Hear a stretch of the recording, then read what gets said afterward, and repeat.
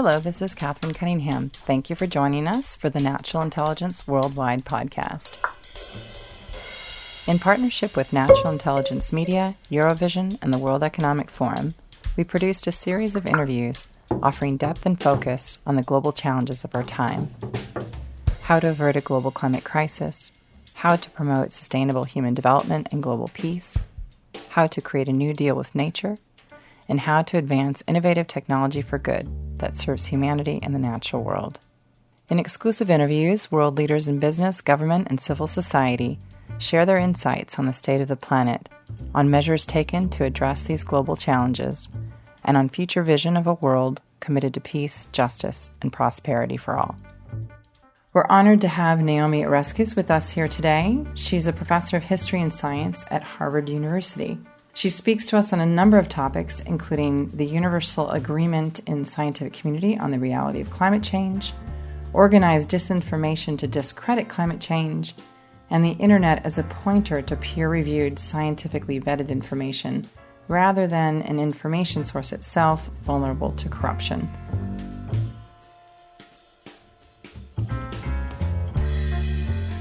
I'm here with Naomi Oreskes, the professor of history of sciences at Harvard University. Welcome. Thank you. Nice to be here with you. Can you tell us something, given your background and your work in looking at distorted conversations around different vested interests on issues? In a world where so many vested interests are distorting the conversation to shape our policies, how are these perverted ideas, thoughts, shaping the narrative that we're working to craft going forward around shaping the new architecture for sustainability, for nature, for humanity? I'm a historian of science, and I started my career focused on the question of how scientists know what we say we know. How do scientists judge evidence? What kinds of arguments do they bring to bear? And how do scientists come to consensus on contested issues? And for a long time, I really saw that as a question in science. It was a question about understanding how science works and how we know the things we know. But about 15 years ago, I discovered that there was a sort of strange conversation going on around climate change. Within the scientific community, there was essentially no argument that man-made climate change driven by greenhouse gases was underway and that its consequences would be largely adverse and possibly really dreadful.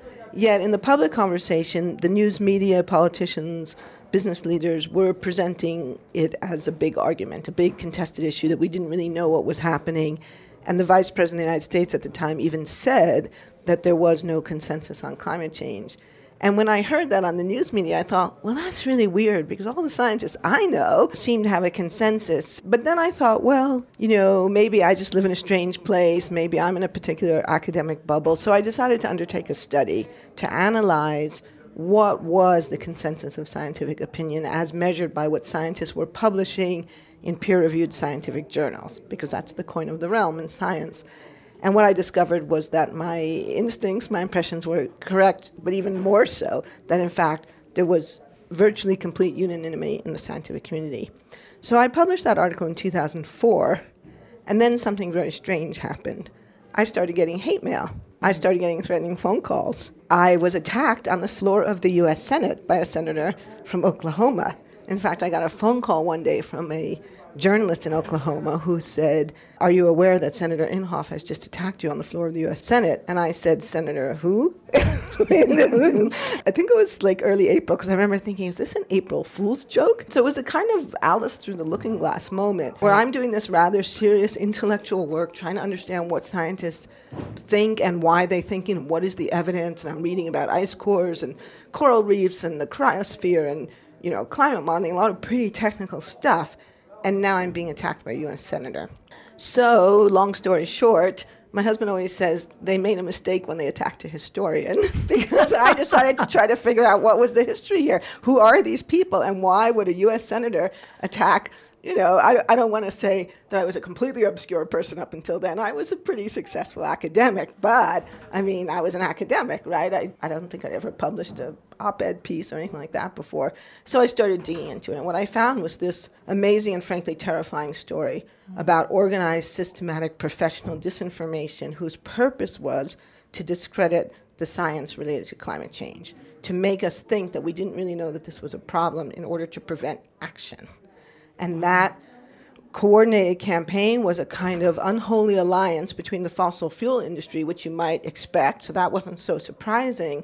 But what was a little more surprising was that they had made an alliance with conservative and libertarian think tanks who were fighting climate change, not really to protect the profits of the fossil fuel industry, but to preserve a libertarian ideology of free market economics, a kind of ideology that glorified the marketplace, deified the marketplace, insisted that markets were magic, and demonized government in order to prevent regulation. And I found that these think tanks, although they took their inspiration from serious intellectuals like Friedrich von Hayek, they were funded by regulated industries.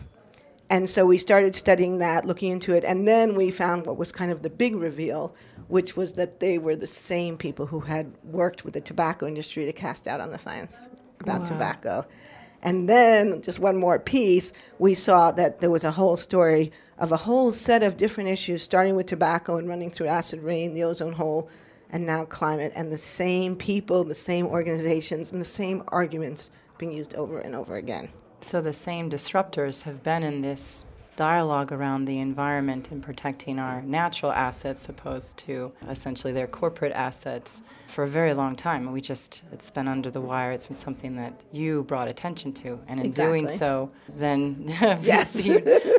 quite the impact. Right. So we published that, Joy, as a book. It was called Merchants of Doubt. It came out in 2010, so a little shocking and depressing to me to realize that we're heading up to the 10th anniversary.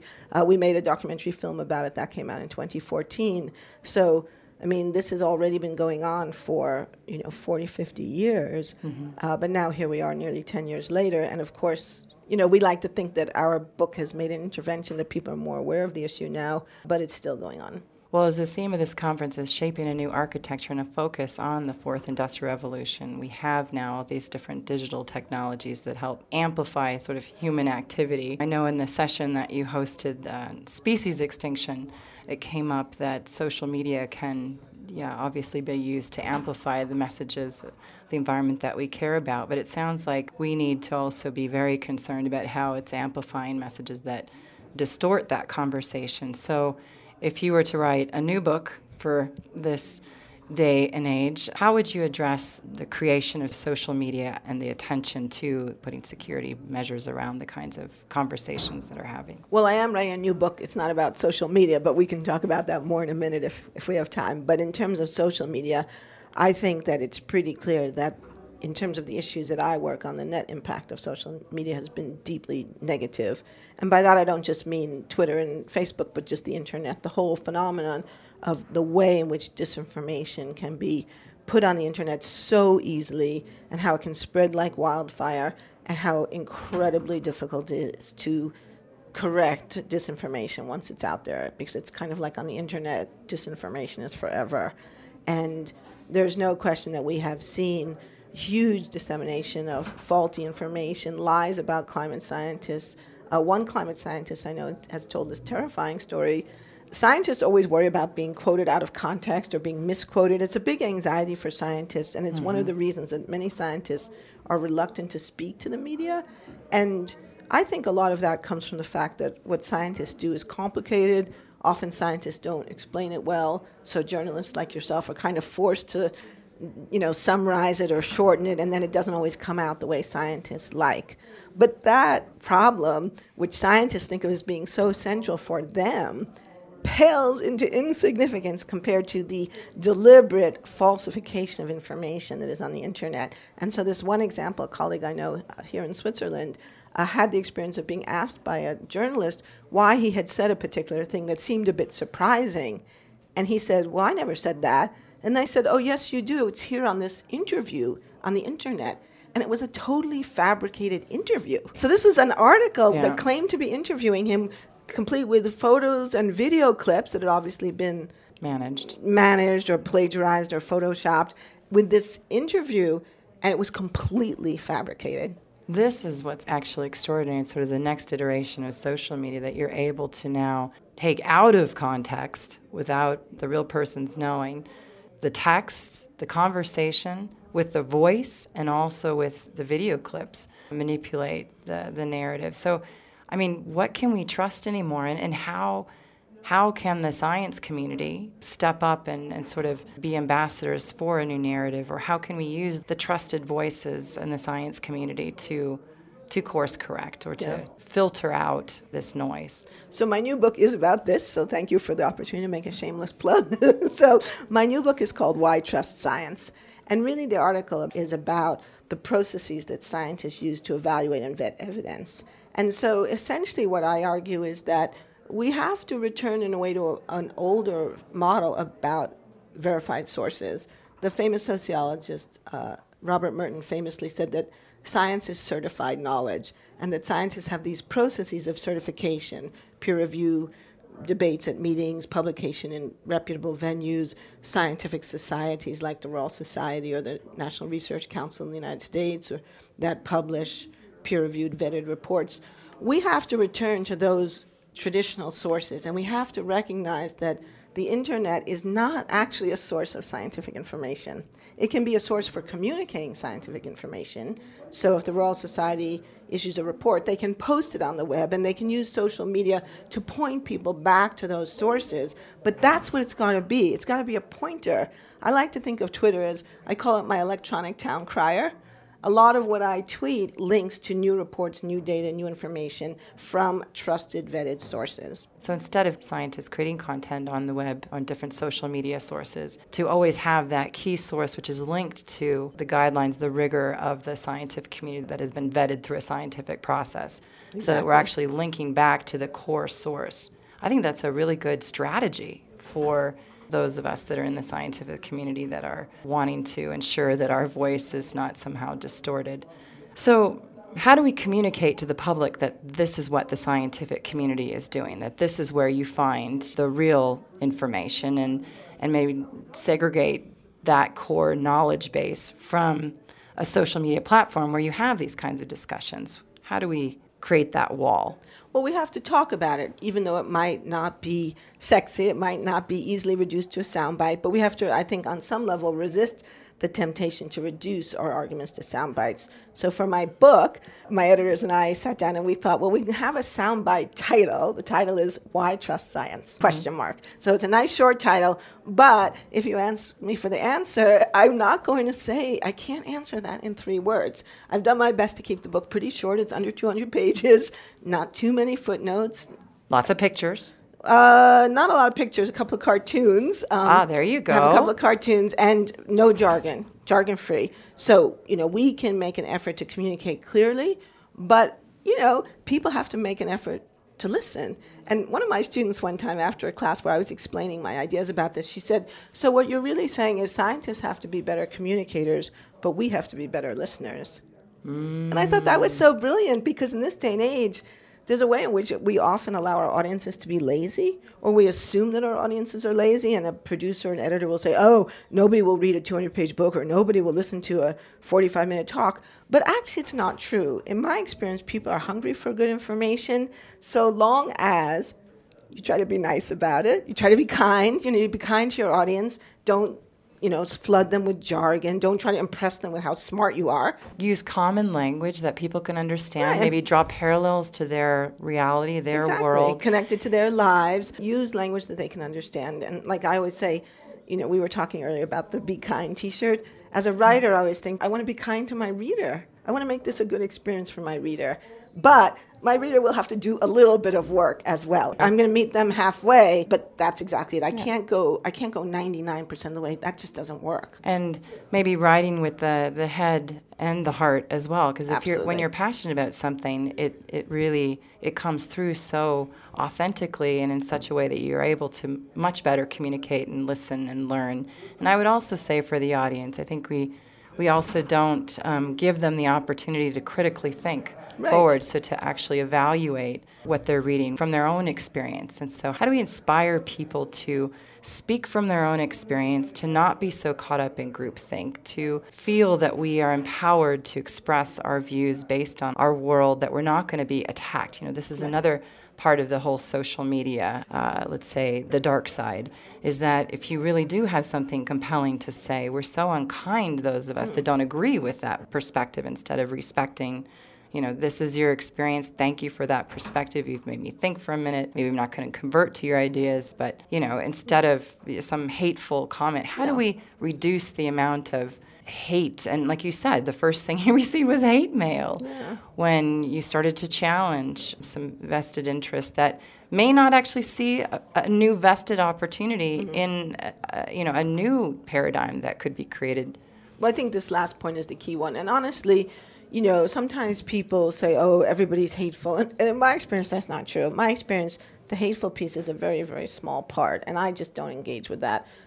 People are upset, people are unhappy. There's not a lot I can do about that, other than the thing you just said at the end of your question, which is really crucial, is to talk about the opportunity. A lot of people are afraid of climate change. It's upsetting because what they hear is the message, your way of life is bad, therefore you're a bad person. And they think that's what environmentalists are saying. And nobody wants to be told they're a bad person. So when I give public lectures, I often stress, look, when we started burning fossil fuels, we didn't know that it was going to destroy the planet. And there was a lot that was good about fossil fuels, and there's a lot that came out that has been good about using this resource to build the world as we know it. But now we know some things that we didn't know before. So it's not our fault that we made those choices in the past, but going forward, we need to make some different choices, and we can make those different choices because, in fact, the technologies exist to do that. And so if you present it as, okay, we all make mistakes, it wasn't your fault, but now there's a choice, and there are some really good choices out there. And then I can talk about renewable energy and storage. And the other part of this, of course, it gets back to, it's not always a soundbite. I've been doing a lot of work on the history of electricity, and one of the things we know from scientific and technical work now is that one of the keys to increasing the use of solar energy, renewable energy, at least in the United States and Europe, where we have large-scale grids, is something called grid integration, which means like finding a better way to make the different parts of the grid work together. So if we have, sunshine in Arizona, we can move that solar power to Oklahoma or whatever. And so when I talk in public, I'll sometimes say, okay, so I need to talk to you about something really sexy. It's grid integration. It's like, and of course, nobody came to my talk thinking that they were going to learn about grid integration, but now I've got my audience, and now they're listening because they want to know there's a solution. And now they know there is, but it's going to take a little bit of time, a few minutes to explain what grid integration is, why it matters, and how we could get it. And how potentially economically viable it could be for every individual. I know, correct, not to move too much into a tech conversation, but for blockchain, it's one of the applications. How can we create this distributed ledger that identifies different, the value exchange of not just money, but actually energy among different players, and how can the individuals within this integrated system benefit from this? And so it gets me very excited to think about this kind of a narrative where we're actually forward-thinking in a Tesla-like way, energy access for all. And so I can only imagine that if we kept the narrative focused more in this positive direction and the opportunities and optimism and hope for the future. And I guess inclusive for all, even those naysayers or those that are... benefit. They could benefit if perhaps they would listen to the kinds of narratives that we're wanting to start shaping. We're all going to benefit from cheaper, cleaner electricity. I spend a lot of time in Utah. I have a lot of friends there, and I ski there. There is unbelievably bad air pollution in Salt Lake City now, and people there are suffering. Asthma rates are skyrocketing. So people there are open to hearing, look, there's another form of energy. It's going to be cheaper and it's going to be cleaner. Why would you not want that, right? So, but then you have to make the case. And the other thing you have to do is to explain that, yes, this technology exists, but it's not going to happen by itself. Grid integration and some of these other things rely on the correct policies. And right now we have a set of policies that were designed to foster the fossil fuel economy. And again, many of these policies made sense 50, 75, 100 years ago, but they don't make sense now. And so now we have to change. We have to get rid of the perverse incentives, stop subsidizing fossil fuels. And this is another thing I found. Most Americans have the impression that renewable energy is massively subsidized. They think fossil fuels aren't, and so they say, I don't want the government subsidizing renewables. I'm like, well, actually... It's the other way around. It's the other way around. For every $1 of subsidy of renewables in America, 10 or more for fossil fuels, right? Still, even today, massive. Globally, the World Bank, IMF have done big studies globally. something like $600 to $700 billion every year in just direct subsidies to fossil fuels, and that doesn't even include the environmental cost, the social cost of carbon.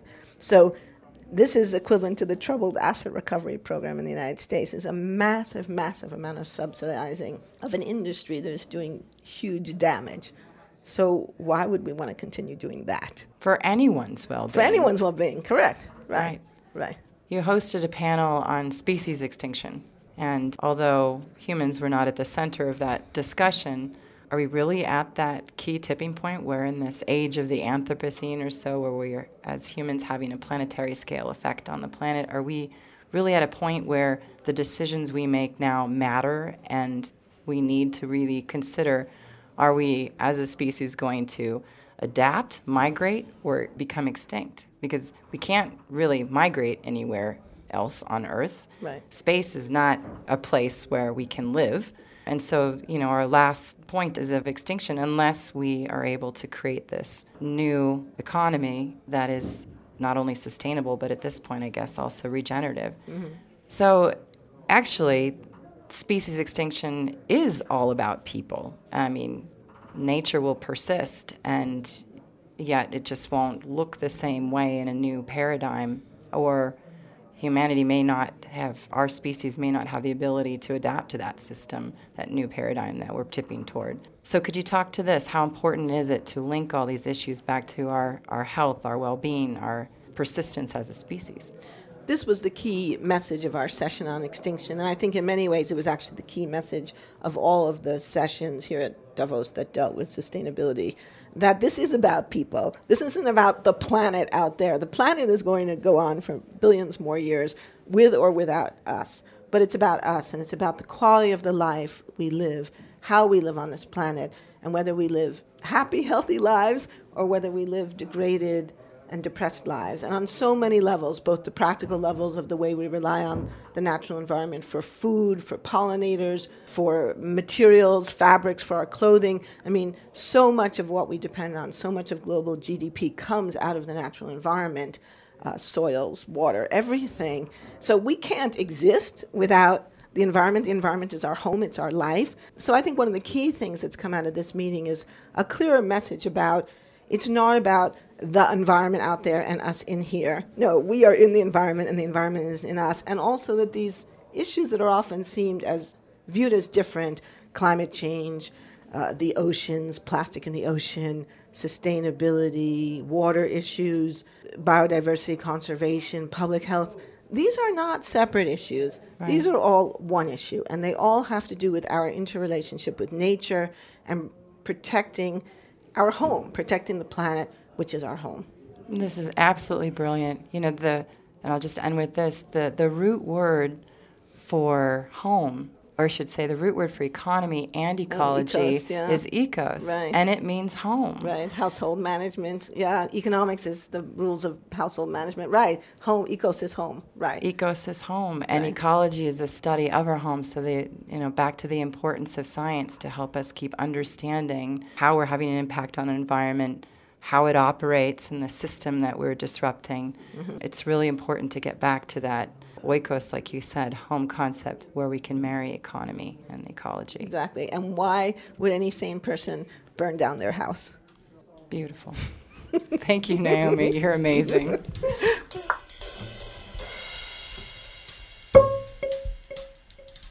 Thank you for joining us every Wednesday and Friday morning at 9 a.m. GMT. You can find us at naturalintelligence.com and subscribe to our podcast. Thank you.